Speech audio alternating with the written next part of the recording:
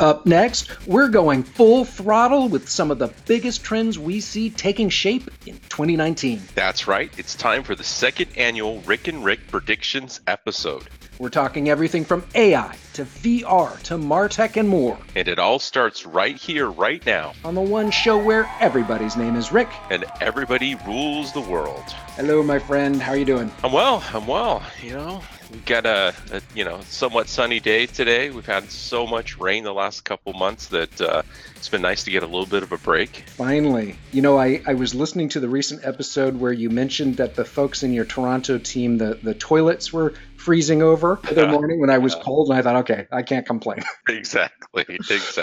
Welcome, everybody, to Rick and Rick Rule the World. This is Rick Matheson, and as always, I'm joined by Rick Wooten. And coming off our last episode where we did our scorecard for our 2018 predictions, this time out, we're going to talk about our 2019 predictions. So looking ahead now. So it should be a pretty good episode. We talked in our last episode how I had predicted Disney ruling the box office this last year. One thing I will say before we get cranking here is I am going to predict now that there is at least a 50-50 chance that Avengers Endgame will be 2019's box office champ by far, and at least an 80% chance that Disney will once again account for more than 20%, maybe even 25% of global box office revenues for the year. That feels like a totally safe bet this time.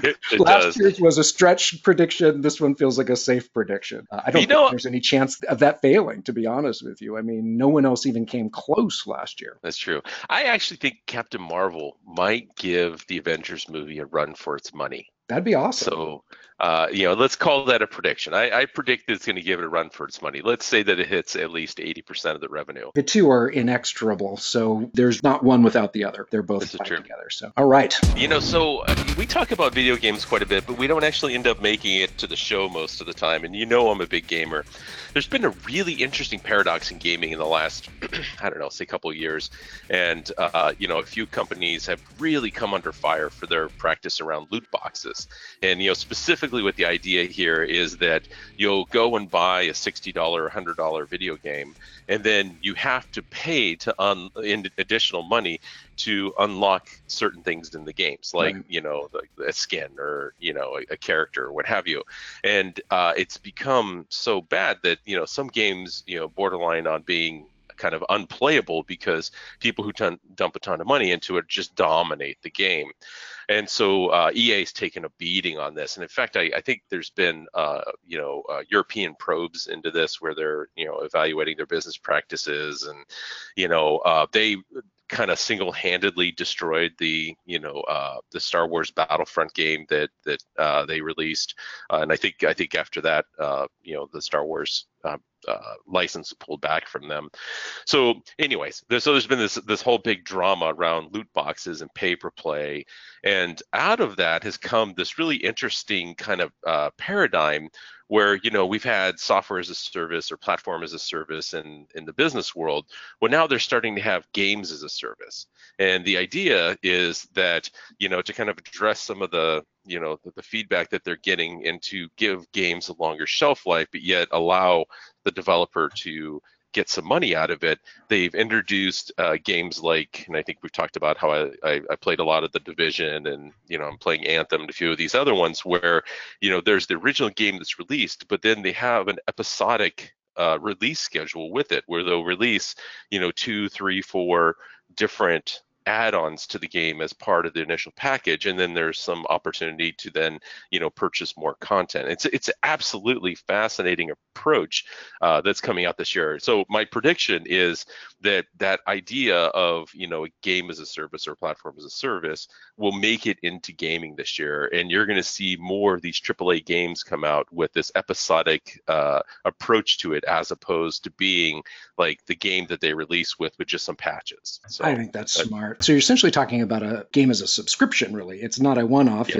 It's a continuing storyline that they'll be adding things. I know it would vary probably by title, but do you know what they're expecting? Is it every 3 months, every 2 months that they would add a new piece of the story? Yeah, I don't know if anybody has kind of projected that across the industry. But what I've been seeing from the, whether it's Destiny or Division or what have you, it seems like it's kind of a quarterly or, in some cases, monthly release.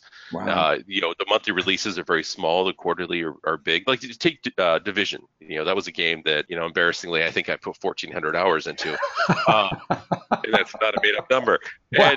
And the game came out, and it was this this core kind of open world explore and thing, and they had a little bit of an end game, but then they started releasing incremental game modes. And so one of my favorite is called Survival, where they one of the funnest things about games is at the very beginning, that idea of discovery and everything's new and you have to go build something from scratch from the first time. And so what Division did is they added the survival mode where they take your character, they strip off everything that you've got. You've got no guns. Well, actually, I think you have one pistol, but you have, none of this gear that you've built up, and they drop you in the middle of New York in a snowstorm. And if you are outside too long, you'll freeze to death. And so you have to go find, weapons, you have to go find clothing, you have to go find everything. Wow. And try and survive while at the same time being infected by this virus. And so if you don't keep taking medicine, you'll also die. And so, everything's stacked against you, but it's a different game every single time you play it, because it's, totally dependent on what gear you find and, which path you take and where it drops you in the map. So, right. I think that the game developers are finding ways to basically take the same engine, the same content, but then take another view on it. And Division did that great. They added 2, 3, 4 different play styles into it, and so we're going to see what they do. Division 2 comes out in a couple weeks. I've been playing the beta for that, as well as Anthem, which kind of follows, it's another EA game, kind of follows that same model. Anyways. We'll see. But anyways, my prediction is that game as a service, is what they're calling it, will start to become mainstream. We're going to see quite a few AAA games come out this year that will focus on that as a delivery. Okay, so my first prediction is I think that this year MarTech in general, or really automated marketing, is going to get a reality check. Probably more so in the B2B world, just because it's so dependent on it. In fact, I think it's already starting to happen. I saw an article, Target Marketing, they put it, it's important that we don't confuse marketing automation for marketing strategy. A lot of people do.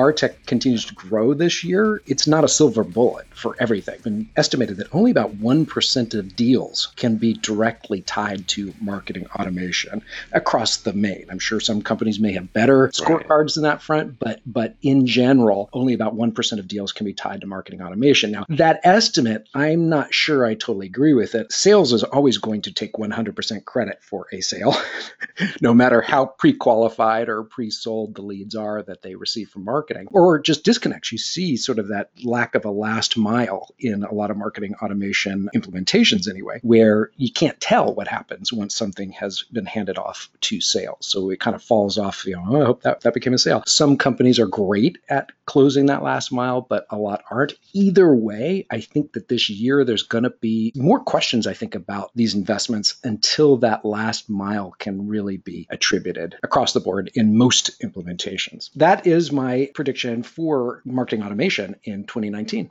Excellent. I completely agree with you, by the way. And one of my predictions this year is that we're going to see a return to kind of old school marketing practices. And so, if you think about GDPR, if you think about CASTLE, if you think about the upcoming California regulations, it's becoming more and more difficult for a marketing person to use things like cookies to track their users, to justify their campaigns, to find out what's really going on. And, companies I've been working with this last year have seen a huge drop off in the amount of traffic they can track from the EU, as an example, because of the cookie regulations. And so I predict that we're going to see a paradigm shift, and it's going to go old school. And when you look at how website traffic or how campaign traffic used to be reported on. It used to be done at the server side. It used to be done not with cookies, but by log files. And I think we're going to return to that. And I think we're going to return to that in kind of a big way because it gets around a lot of these regulations and allows people, even from an anonymous standpoint, to understand what's going on. And, with the advent of, big data and, big data is everywhere and storage is cheap, server-side reporting has become more relevant. It's become more accessible and it's more resilient than some of the pixel-based code given the new regulations. So I think we're going to see a shift back to the old school world. Yeah, I think you're right. You even look at like Google and even publishers. I think it's USA Today or something. Maybe it's New York Times. I'm not sure. But after GDPR took effect, they couldn't do the targeting that they used to do. So they have shifted back to old school advertising that's based just on what you happen to be looking at as opposed to who you are, where you are, and that kind of thing. It's performing better. Mm-hmm. They have not lost revenues, and now they're going, well, hey, it's a really interesting, almost kind of unintended consequence of all of this, but actually kind of encouraging too. Okay, so my number 2 prediction this year, this one's tougher. I don't know if it's 2019. I think it will start in 2019 and we'll see it in force in 2020 for sure. I think that deep fakes are going to mean some very serious headaches in the year ahead. News and social media platforms are going to face a lot of pressure to protect against all this emerging deep fake technology. Deep fake technologies being technologies that allow you to completely mimic someone's voice or audiovisual to make it appear as if they're doing or saying anything that you want. We've talked about it on a recent episode. These AI-based tools really make it possible to fake just about anything in someone's own voice and likeness. The Wall Street Journal is actually training journalists to detect deep fakes. There are some telltale signs, apparently. I mean, no one's going to get away with it, forever. But the problem is when a deep fake audio or video is released, then there'll be that period of time where it'll spread like wildfire before someone is able to point out and say it's not real. Going into 2020 election cycle especially, I think we're going to have some real challenges there to discern what is real and what is fake news, because people are going to want to just believe something. If it's pro their tribe and anti the other tribe, they're going to gravitate toward their own. And I think that's going to create some problems. And in fact, all presidential campaigns have promised not to use stolen data this election cycle, except one. You know who that is. I don't even have to tell you. So, it's going to be a challenging election year. Yeah, I kind of harken back to the past. This is not the first time this type of issue has surfaced, right? When Photoshop came out, people weren't expecting that to happen, like expecting fakes to happen, so they weren't looking for it and they believed a lot of stuff. The same sort of thing when picture manipulation, even in a photo booth, kind of happened years ago. And so I think we'll adapt to this as we have with the other ones, but I think you're absolutely right. There will be a period of time where people will jump to conclusions and accept things at face value without knowing that they really need to have a critical eye on it, or frankly, to your point, what the message is coming out aligns so well to their own, they just accept it. My number 2 prediction is that AI will emerge as the new creative director. What you talking about, Wooten? What I mean about this is, today, we're starting to see AI write the copy for ads. We're starting to see AI trying to determine, the right, imagery and color palette. I think all those components, somebody's going to bring all those together. And I'm saying emerging. I'm not saying it's going to take over. But I think somebody's going to get that right this year. And we're going to see an example of a fully AI-driven campaign where the AI is the creative director. It's choosing the designs, it's choosing the colors, it's choosing the language and the copy, and it's pulling it, and it's doing a ton of testing, and it's pulling together the quote-unquote perfect ad.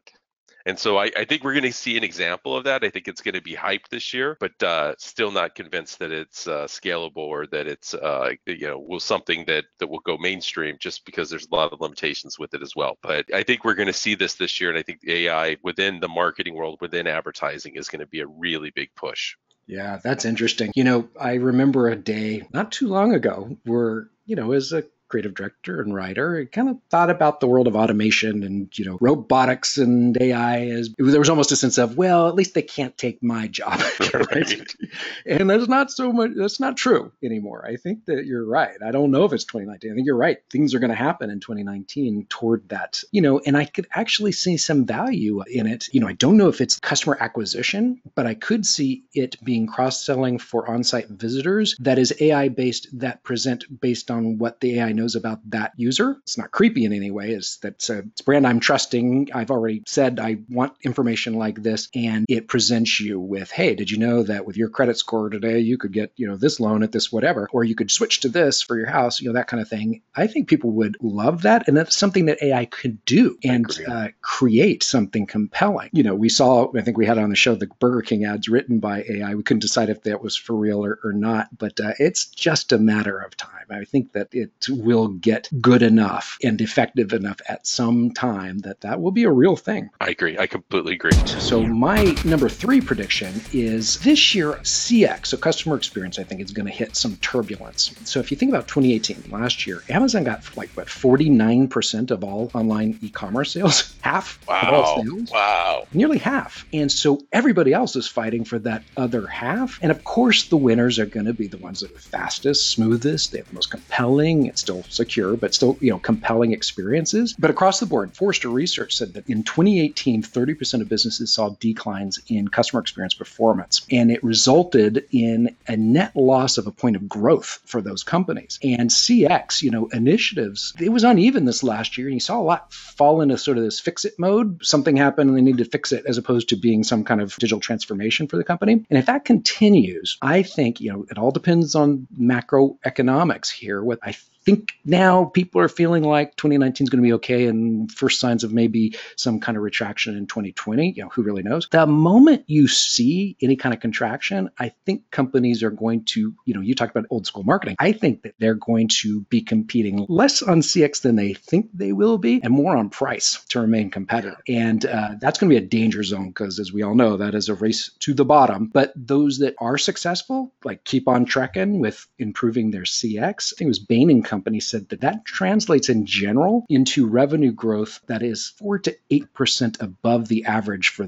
that sector. So CX is hugely important. Whether or not it is able to withstand the real-time pressures of the business world in tail end of 2019, early 2020 remains to be seen. But I do think it is going to hit some turbulence this year. All right. So my number 1 is VR is going to go big this year.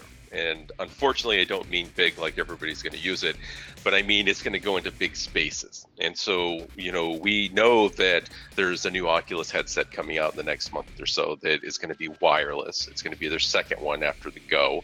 And we are seeing now some of these I don't know what you call them, open experience VR environments pop up. And so in one of the local theaters here, they have a company called Spaces coming in that's doing this Terminator experience where you'll have, I don't know if it's 4 or 8 people in a large room who can, effectively interact in kind of like in the same environment.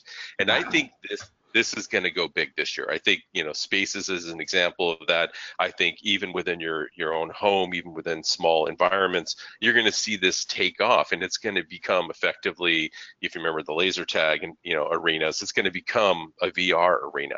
And I think this is the year we're going to see this start to emerge. This is the year where the technology has gotten there, where you don't have to tether. And I think that's going to be an enabling technology to create these amazing experiences. So this is a big one for me. Wow, that sounds cool. So are you saying at this Spaces place that if you're 8 people or whatever in an arena, you have the gear on, it's wireless, that you see each other, so you're not going to run into each other in the same space. You're all just going into a virtual space together. I'm not sure about the Spaces one. I know that the Spaces is a large environment. It's a room where multiple people are in it. So it's got that facet already baked, right? And you go in with a team of your friends, and I think it's 4, but it might be 8. Maybe there's like 2 sides. And so there is that idea of being in, like a warehouse and being able to duck behind tables or partitions and walls. But I don't know that it is truly wireless. From some of the shots that I've seen of the gameplay and stuff, it looks like they're wearing an HTC Vive, which is not wireless right now. So unless they bought wireless adapters for them, but I think that this is pointing the way where we're going to have large scale environments with the wireless headsets, and we're going to see this kind of take off, especially with the Oculus Quest coming out. The price point, I think it's less than $400. Doesn't require a tethered PC. You just have to have a good network. I think this is going to enable companies, upstarts, to go start, moving to the next level and creating larger scale VR environments. And I'm very excited to see where this is going to go, because I do think this is where the game starts to change. No pun intended. Well, awesome. Well, this has been a great conversation, folks, and I hope you've enjoyed it. Be sure to listen to our scorecard from our 2018 predictions. And as always, you can connect with Rick and I on Twitter or rickandrick.com. My Twitter handle is @Wootten, WOOTTEN. And how about yourself, Rick? Yes, you can find us, as Rick mentioned, at rickandrick.com and all places, Twitter and Facebook. And you can find me directly at imatheson.com. That's IMATHIESON.com. Thank you for listening, and be sure to come back for the one show where everybody's name is Rick and everybody rules the world. Thanks so much, everyone.